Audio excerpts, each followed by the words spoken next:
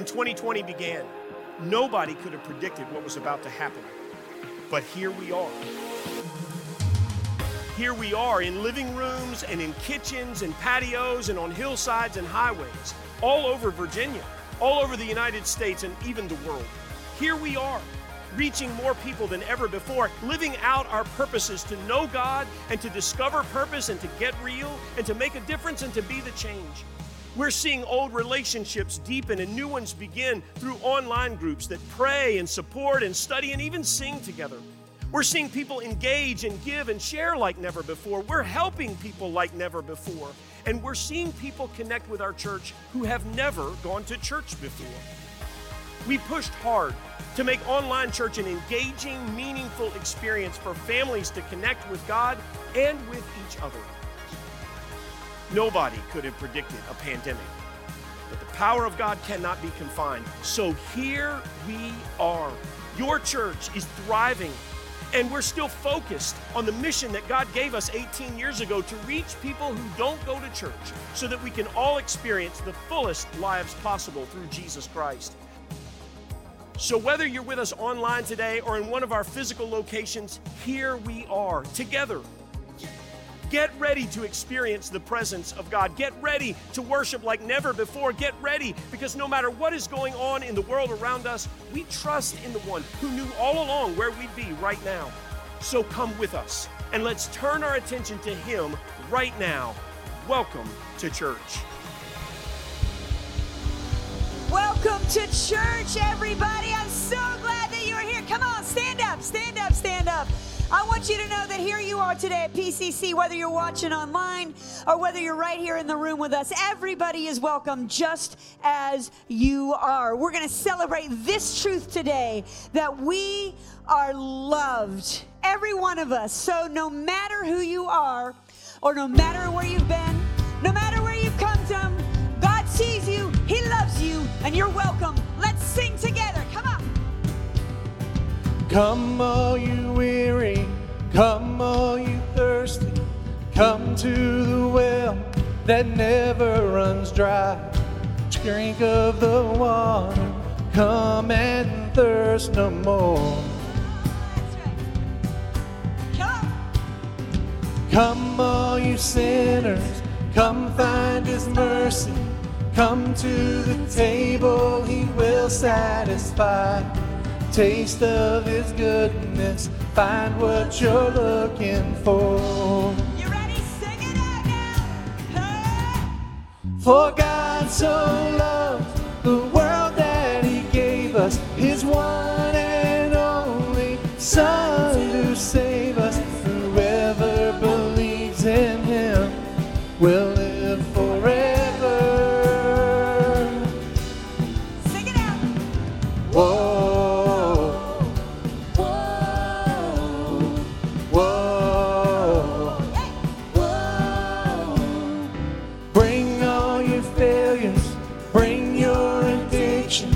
Come lay them down at the foot of the cross. Jesus is waiting there with open arms. See His open arms. For God so loved the world that He gave us His one and only Son to save us. Whoever believes in Him will live forever. The power of hell forever defeated. Now it is well. I'm walking in freedom. For God so loved the world. Praise God. Praise God. Praise God. From whom all blessings flow. Praise Him. Praise Him. Praise Him. Praise Him. For the wonders of His love. Praise God. Praise God.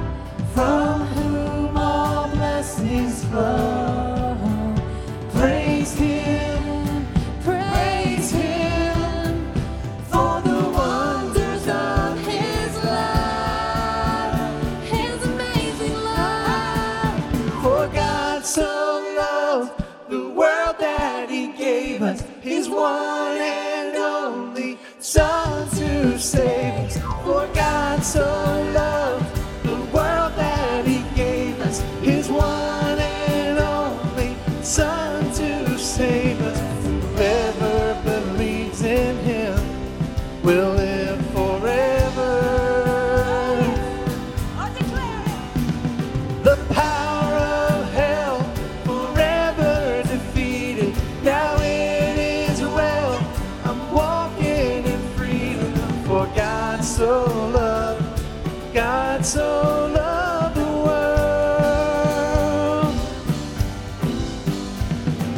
Bring all your failures, bring your addictions.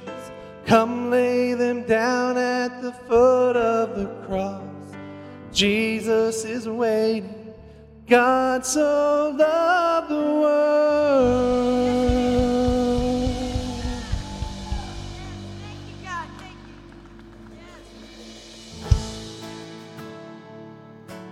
Yes. Sing and declare the truth about Jesus.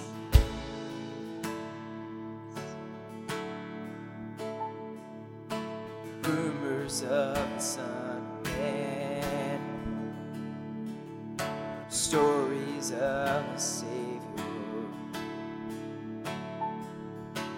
holiness with human hands, treasure for the traitor. No ear had heard, no eye had seen image of the Father, until heaven came to live with me, Thank you, Jesus. a rescue like no others. You are worthy, you are worthy of your name, you are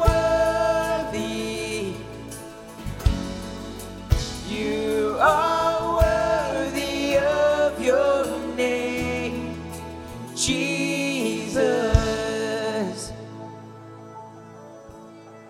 You did not speak, you made no sound. You died for your accusers. And as your blood fell to the ground,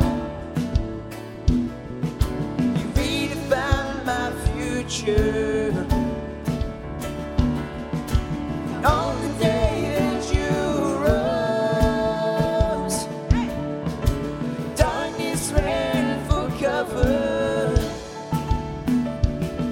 for the King of Kings has claimed his throne, now until forever. Oh, we declare You are worthy.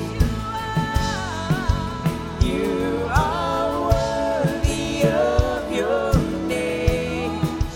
You are worthy. You are worthy of your name, Jesus.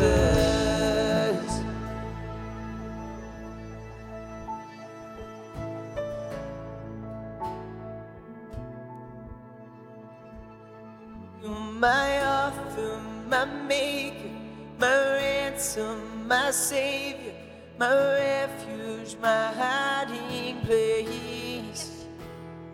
You're my helper, my healer, my blessed redeemer, my answer, my saving grace. You're my hope in the shadows, my strength in the battle, my anchor for all my days. Yeah, you stand by my side, and you stood in my place, Jesus. No other name, only Jesus. No other name. You are worthy. yes, you are.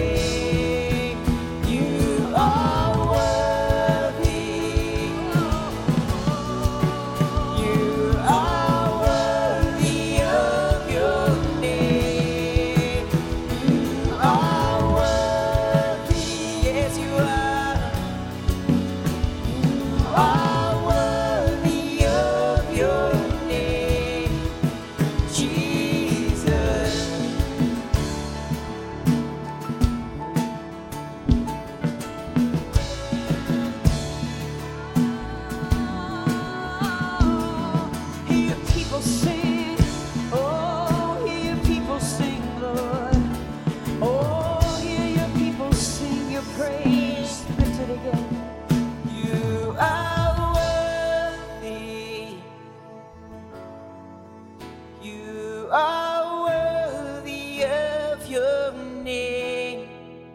You are worthy. You are worthy of your name, Jesus.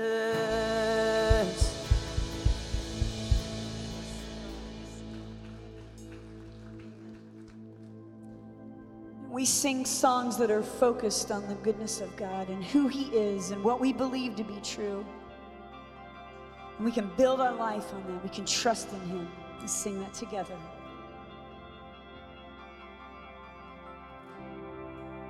Worthy of every song we could ever sing, worthy of all the praise we could ever bring, worthy of every breath we could ever breathe. We live for you, oh Jesus. Jesus, the name above every other name. Jesus, the only one who could ever sing. Worthy of every breath we could ever breathe. We live for you. Oh, we live for you. Holy, there is no one like you. There is none beside you. Open up my eyes in wonder. Show me who you are and fill me with your heart and lead me in your love to those around me.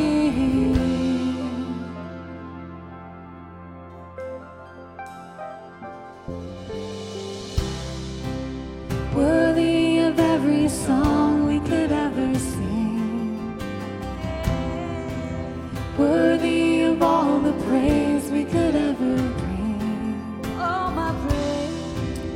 worthy of every breath we could ever breathe. We live for you, oh Jesus.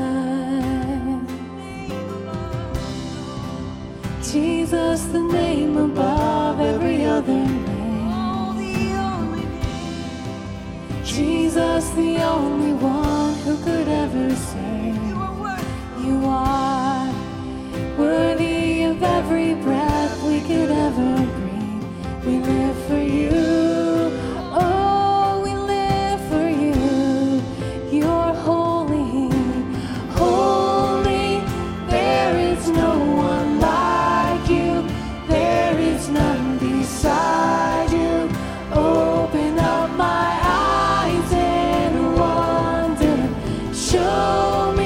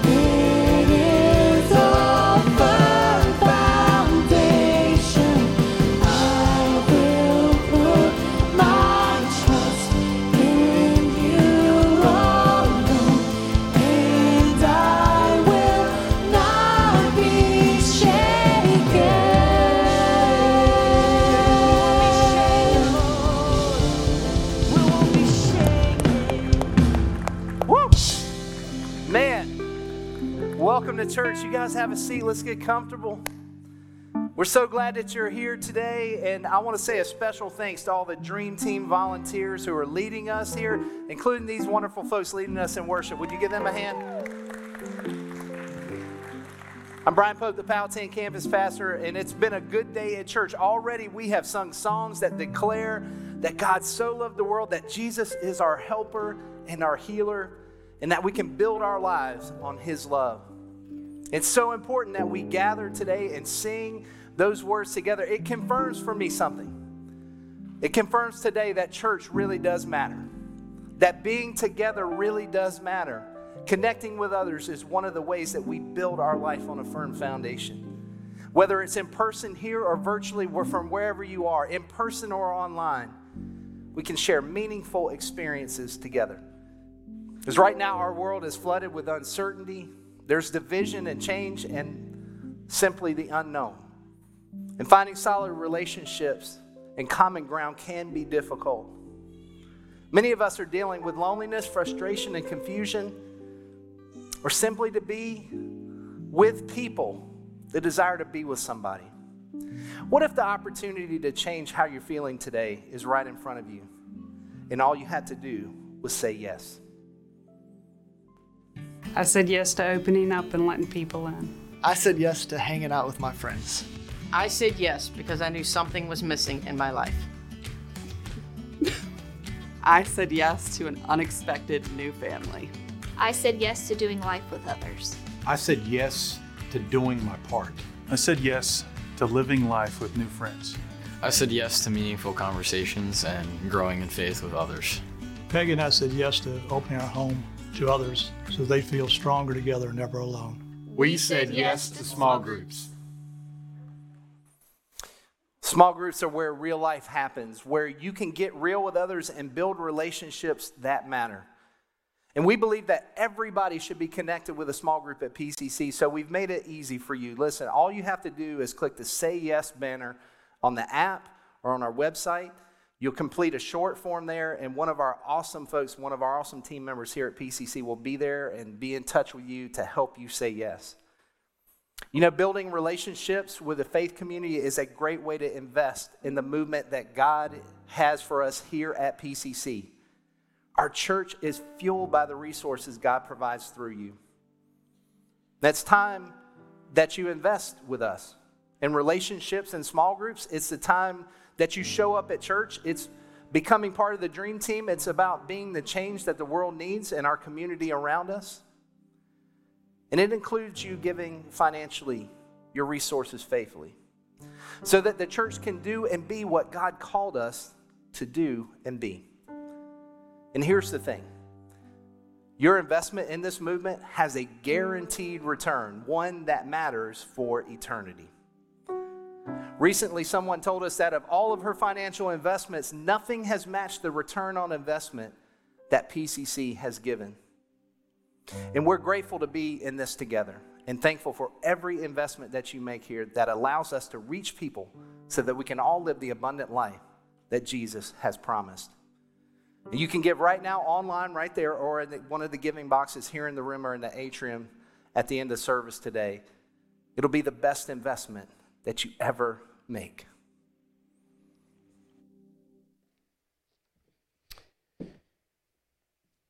During our experience on Sunday mornings, someone always prays, usually once or twice or three times when we're together. And what that person does, maybe you don't ever think about this, they bow their head and close their eyes like hopefully you do too, and we are invited to pray together. So that person is talking, but speaking words on all of our behalfs, and we join our hearts together, and we speak towards heaven through the words of this one person. In the Bible, many times that kind of prayer happens not with the spoken word, but with a song, where someone, like many of the Psalms do, sing toward heaven, and we come alongside that person and echo those words. We nod our heads with the words that are being sung. Sometimes a prayer is not just spoken, Sometimes a prayer is a melody sung toward heaven.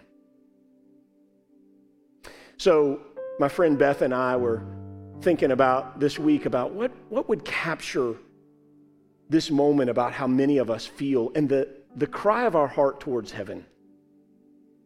I don't know about you, but many times during the last few months, including the last few days, I have cried out towards God some version of, God, I have had enough. I have had enough of this. Haven't you said that too? In your own way, haven't you said towards God something like, God, I can't take this anymore. I have had enough of the division. I've had enough of the tinderbox where everybody's looking to pick a fight. I've had enough of all the politics. I've had enough of all the fighting. I've had enough of all the coronavirus. I've had enough. I've had enough of the uncertainty. I've just had enough. And I thought about the words that the Apostle Paul one time spoke in the Bible. He was crying out to God just like we are right now. And he was saying, God, I've had enough. And you know what God said in response to him? He said, hey, I am enough. I am enough. It's almost like he said to Paul, almost like he said to me, stop that mess. I am enough for you. And so Beth and I remembered this old song that really captures this moment. It's not a performance. It's a prayer. And our hope is that these words would echo a sentiment that all of us can capture and cry out towards heaven right now. Because at the end of the day, God, His grace, His mercy, His love really is enough.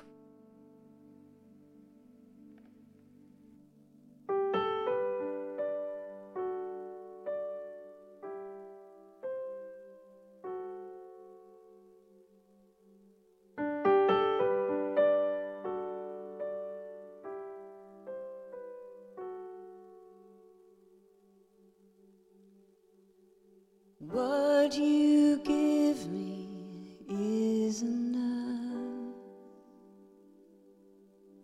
I'm empty now, but nothing is beyond you. You feed thousands easily, and you'll move mountains if I believe. Oh, you'll move mountains if I believe.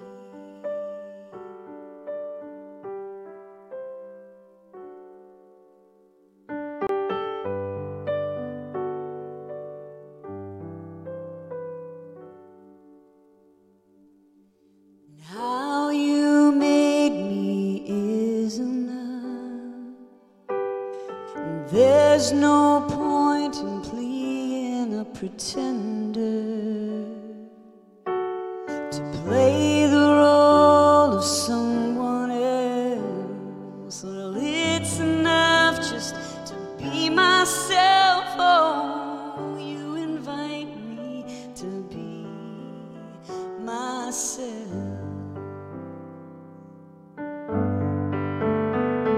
My best is all you ask of me.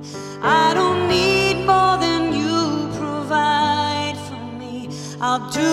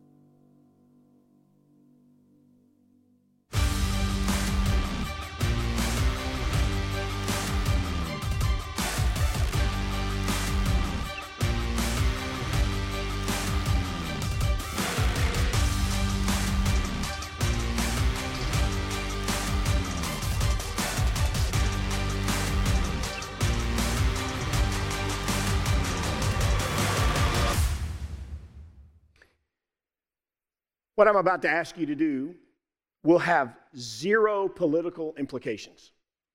We don't do politics at PCC, so don't worry, just relax.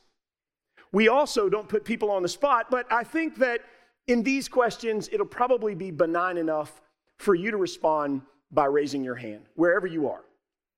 How many of you in school studied some aspect of George Washington? Raise your hand. We all did. We learned about his place as a legendary general, a surveyor, a plantation owner, a founding father, our first president, and the only president who was elected by a unanimous amount of the Electoral College. Part of his legend is not just in his leadership, but in the peaceful transfer of power that he orchestrated to his successor, something that history had not seen before in this experiment we call democracy. We are the beneficiaries of his legacy. How many of us learned in school something about Thomas Edison, right? His tenacity, his perseverance led us to the light bulb, of course, but also to the video camera and the alkaline battery and about 1,000 other things. We are the beneficiaries of his legacy. How about Martin Luther King Jr.? Arising to prominence through the power of his words and the courage that was in his heart, he mobilized a movement that, while it was peaceful, also provoked change. And yes, there's still a lot to be done, but we are the beneficiaries of his legacy. One more, Clara Barton. She was a self-taught nurse as the nation entered the Civil War. She was a key figure in caring for wounded soldiers. She would find and bury the dead from both sides of the fighting. Hundreds of them were buried properly because of her. And then she went on to lobby more than one president face to face until she finally got permission to charter the American Red Cross. I thought about her as I gave blood a couple of weeks ago. We are the beneficiaries of her legacy.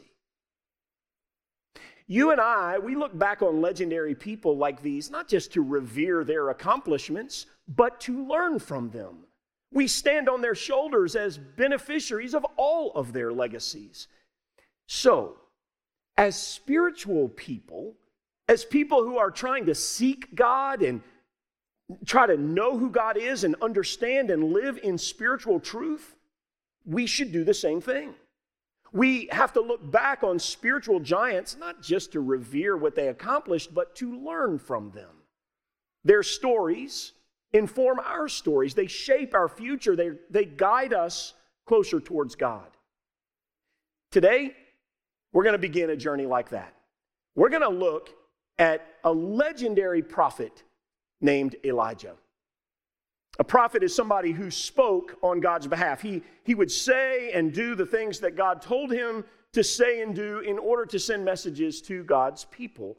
Today, this day, you and I, we don't have to have anybody stand in between you and God. You don't need me or a friend or a bishop or a pope in order to communicate with God. Although sometimes it's helpful to have a friend with you, but you don't have to have one. And yet, before Jesus, God used prophets to send messages to people. Not all prophets were equally memorable. Elijah, though, is truly legendary. Though his story takes place about 800 years before Jesus, he is referenced 29 times by Jesus and Jesus' earliest followers. Clearly, Elijah was important to Jesus and the early church, so he ought to be important to us too. So in order to more clearly understand Elijah, today I'm inviting you to go on a field trip. It's okay. When we leave right now, we're all going to be able to be socially distanced. It'll be safe.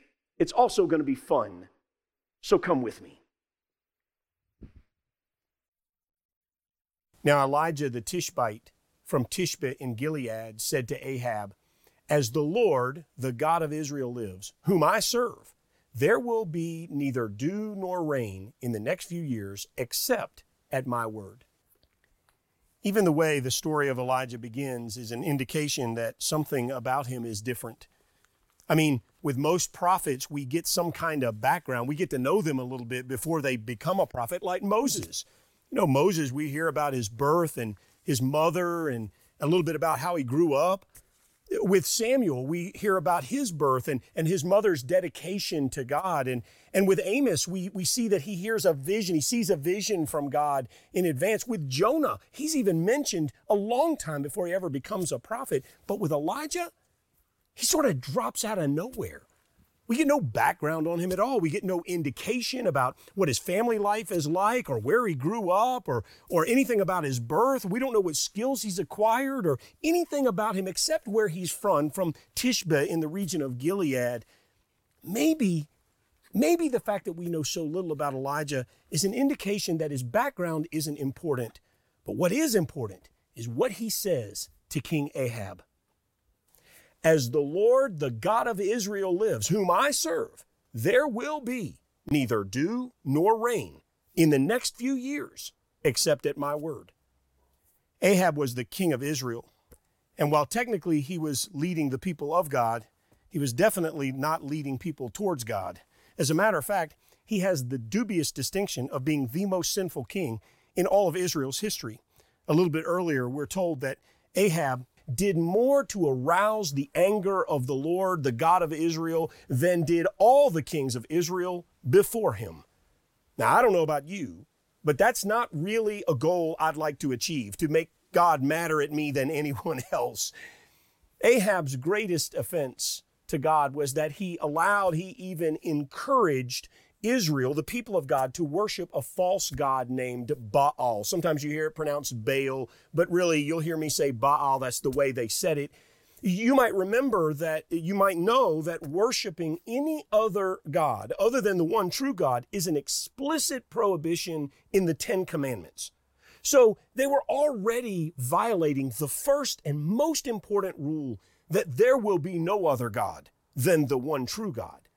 But it gets even more interesting than that. See, Baal was the Phoenician god of fertility. He was the god of rain.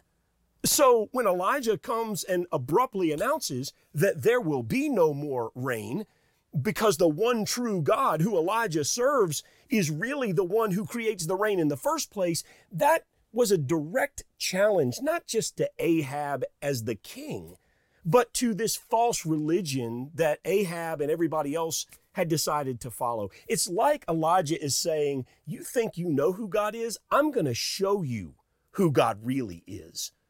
So through Elijah, God announces that the faucet is about to be turned off. And it does. It's turned off. It doesn't rain for 3.5 years. Now, a lot happens during that time, and I would encourage you to read it. You should read it. You can easily in 1 Kings 17 and 18. So go do that. But then in 1 Kings chapter 18, God speaks again. After a long time, in the 3rd year, the word of the Lord came to Elijah. Go and present yourself to Ahab, and I will send rain on the land. So Elijah went to present himself to Ahab. By now, Ahab hates Elijah. I mean, hates him. Though Elijah is just doing what God tells him to do, he's just speaking on God's behalf, he is the messenger. You probably heard the phrase, don't shoot the messenger. Elijah may very well have said those words. So Ahab blames Elijah for all of these years of debilitating drought, not a single drop of rain all this time. And Ahab is humiliated, but he is still the king. So imagine the courage it took for Elijah to approach the most powerful human being he knew. But he does it. He does what God tells him to do. And instead of more drought, God actually has a surprise for Ahab. And Elijah said to Ahab, go, eat and drink, for there is the sound of heavy rain. Ahab was completely defeated. The worship of Baal had been discredited. There was a price on Elijah's head, but not even the entire army of King Ahab could actually take the guy down. And in that moment, as confidently as Elijah had announced that there would be a drought, he now announces that there will be rain. Maybe in Ahab's lowest moment, when much of his influence had been lost and his credibility was shot and his leadership was limping, maybe it was then that Ahab was finally aware of his weakness. Maybe it was when he was surrounded by his brokenness that God brings the blessing of heaven. Maybe that's on purpose. I don't know about you, but when my ego wins all of my actions, well, I don't need God then, or at least I don't act like I need God. I mean, after all, when I think I'm the most important person around, God can't be. In that way, maybe the drought wasn't so much a punishment as it was a pathway to humility. And when we are humble before God, we can receive his blessing. So Elijah tells Ahab, I can hear the rain coming, which is funny if you want to know the truth. It wasn't raining yet. There wasn't a cloud in the sky. It wasn't going to rain, except in the deep recesses of Elijah's soul. He could hear it raining because in God's timing, it was already pouring outside. You go. That's what he says to Ahab. You go ahead and eat. Go ahead and drink because I hear the rain on the horizon. So Ahab went off to eat and drink, but Elijah climbed to the top of Carmel, bent down to the ground, and put his face between his knees. This is where Elijah's story collides with your story and my story, because somehow Elijah knew that there was a critical component needed to bring the blessing of God, and it was prayer. It's a funny thing about prayer. For many of us, prayer is a short exercise of bowing our heads, maybe while somebody else talks. Maybe your mind is agreeing with the person as they're speaking on our behalf to God. Or for some, maybe you'll bow your head as another praise, as a sign of respect for them. Maybe just because you don't want to disrespect what they're saying. Maybe you're not all that bought into it. Or maybe personally you pray over a meal or maybe at bedtime. But remember earlier, we agreed that we need to look back at legendary people, not just to revere their accomplishments, but to learn from them. Elijah's story should inform us when it comes to the idea of prayer. For him, prayer wasn't simply something that you did at bedtime or something that you simply did over food. It was the bedrock of Elijah's relationship with God. And if we're going to learn from Elijah, we're going to make prayer an essential element of our connection with God too. I find the location interesting. When I pray, I'm usually sitting in a comfortable chair, leaning forward, of course, or maybe I'm on my knees in my climate-controlled house, or maybe I'm kneeling next to my very comfortable bed. While my posture is reflective of the importance of God's presence, I found something troubling in the Elijah story that we're reading right now. My prayer location usually reflects my desire that God would come to me. Elijah, though, travels up the mountain so that he could be near God. I'm not saying that all of us should go rock climbing every time we want to pray, but Elijah's journey illustrates something that's really important, that the point of prayer is to position me closer to where God is, not the other way around. Don't most of our prayers ask God to move instead of asking God to move us? I don't know about you, but I've spent the last 6 months begging God to end this nightmare. Give us a vaccine, turn off the news, end the election, shut down Facebook. I've started telling people that I've finally discovered a solution to this whole mess. Cryosleep. You know that sci-fi movie concept where they take a healthy person, they put them in a tube, they drop their body temperature down to absolute zero or whatever, and they leave them there for months or years. That's what I want, cryosleep. Just put me in a tube, wake me up when coronavirus is over. And if anybody wakes me up early, I'm going to be really mad. My pleading with God has been to do something, but what if God wants to do something in me? What if God wants to do something through me? Well, I wouldn't know because I've been so busy talking at him instead of listening to him. So Elijah climbs the mountain to illustrate that the point of prayer is to move me closer to where God is, not the other way around. And in this way, I move towards God instead of asking God to move towards me.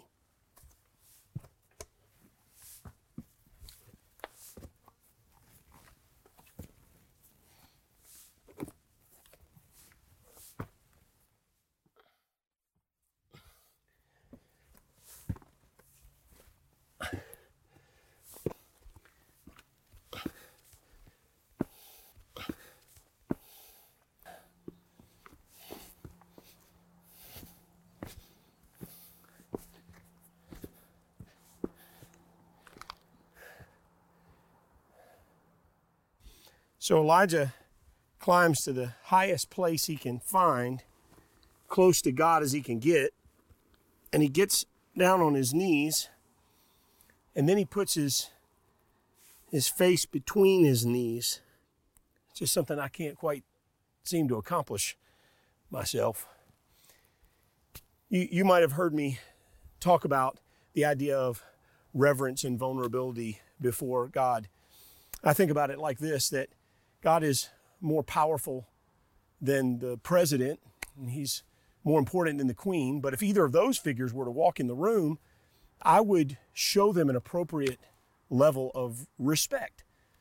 So if God, who's even more powerful than the political leader of the free world, even more important than the queen of the longest running monarchy, then shouldn't I show God an even greater level of respect? But how I approach God really isn't about hurting God's feelings. He's God after all.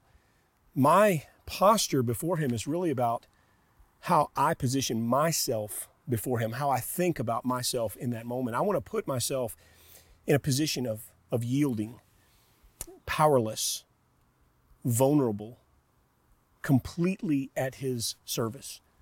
It's why when I pray, I remove my glasses.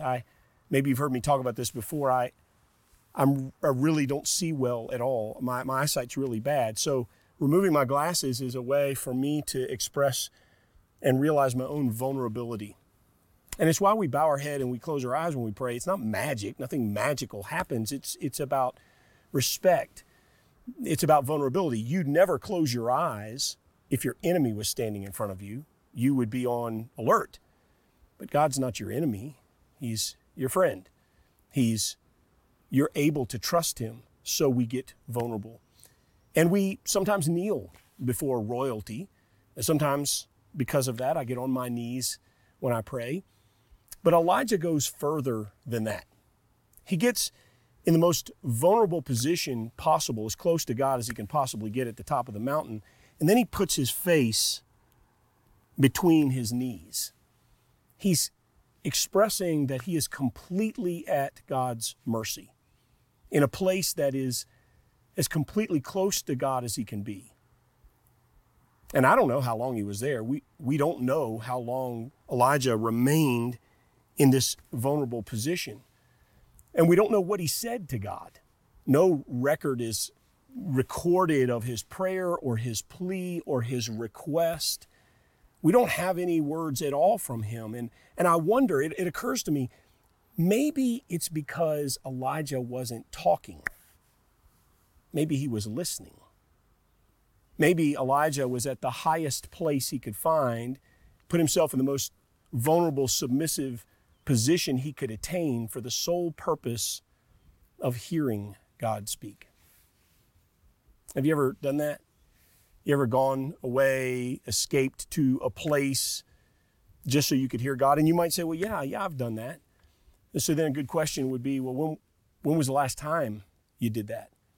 When was the last time you went out of your way just to listen to God? No distractions, no agenda, no schedule or time frame. Elijah stays here in this position for we don't know how long. And then, go and look toward the sea, he said to his servant. And the servant went and looked.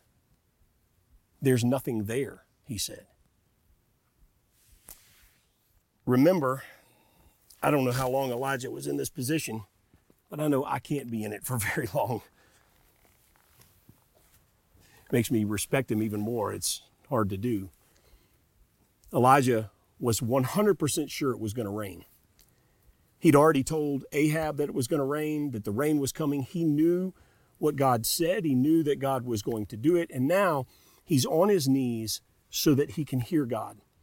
He's got his face to the ground because he knows it's going to rain, and he can see the rain. Even though he doesn't see it with his human eyes, he's seeing God's vision. And even though he can't hear the sound with the human ears that he has, he's got divine hearing or a connection to it. So the servant says, I don't see anything. And Elijah says, go again. Nope. And again. Nada. Not a cloud in the sky. And by this time, I think Elijah isn't sweating. I think he's smiling about it all. So the 7th time, the servant reported a cloud as small as a man's hand. It's rising from the sea. He's basically saying there's almost nothing there, but I can see some kind of a speck of a cloud. And so Elijah said, go and tell Ahab, hitch up your chariot and go down before the rain stops you. And then the sky grew black with clouds, and the winds rose, and the heavy rain started falling, and Ahab rode off to Jezreel. And the power of the Lord came on Elijah, and tucking his cloak into his belt, he ran ahead of Ahab all the way to Jezreel. Here is what we learn about prayer because of Elijah. His prayer was persistent. He didn't give a single prayer all by itself. He didn't think that God had abandoned him. He knew that God was going to send the rain. He knew that God was going to end the drought. He knew that his job was to be faithful. It wasn't to tell God what to do. It was to submit to God completely. And so he got as close as he could to God. He put himself in the most vulnerable, most submissive position he could, and he trusted God all that he could. Then and only then, a cloud as small as a man's hand formed way out on the horizon. I don't know what you've been praying for, but I know this. God is completely faithful to do what he's promised. The drought will end, the cloud will form, and we will receive the rain. If only we would be faithful to him all along the way, because he is faithful to us. Believe it. The rain is coming. The heavens will open. Blessing is on the horizon, but you can't stop. Don't stop praying. Don't stop trusting. Don't stop believing that God is at work. There's a cloud on the horizon. The rain is coming. We receive your rain.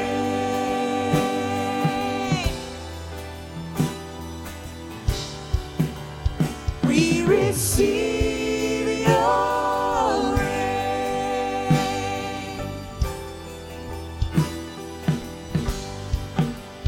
We receive your rain. Yes, we do. We receive your rain.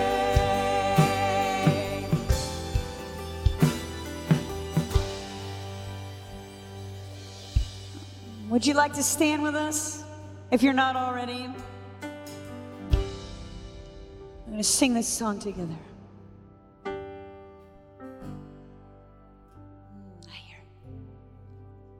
Hear the word roaring as thunder, with a new future to tell.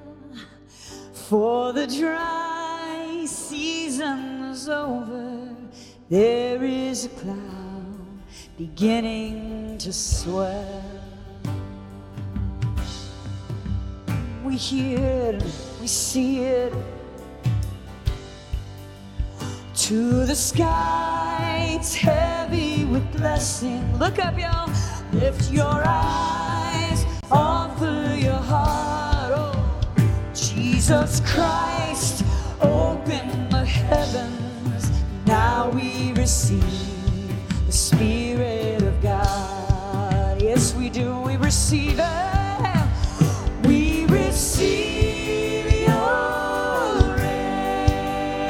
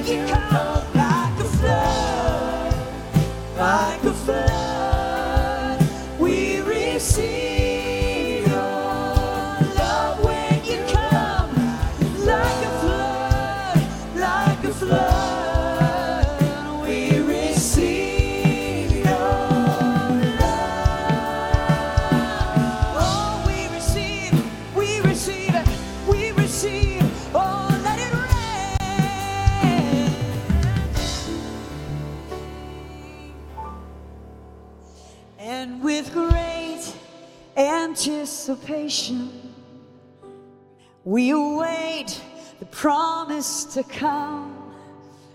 Everything that you have spoken will come to pass.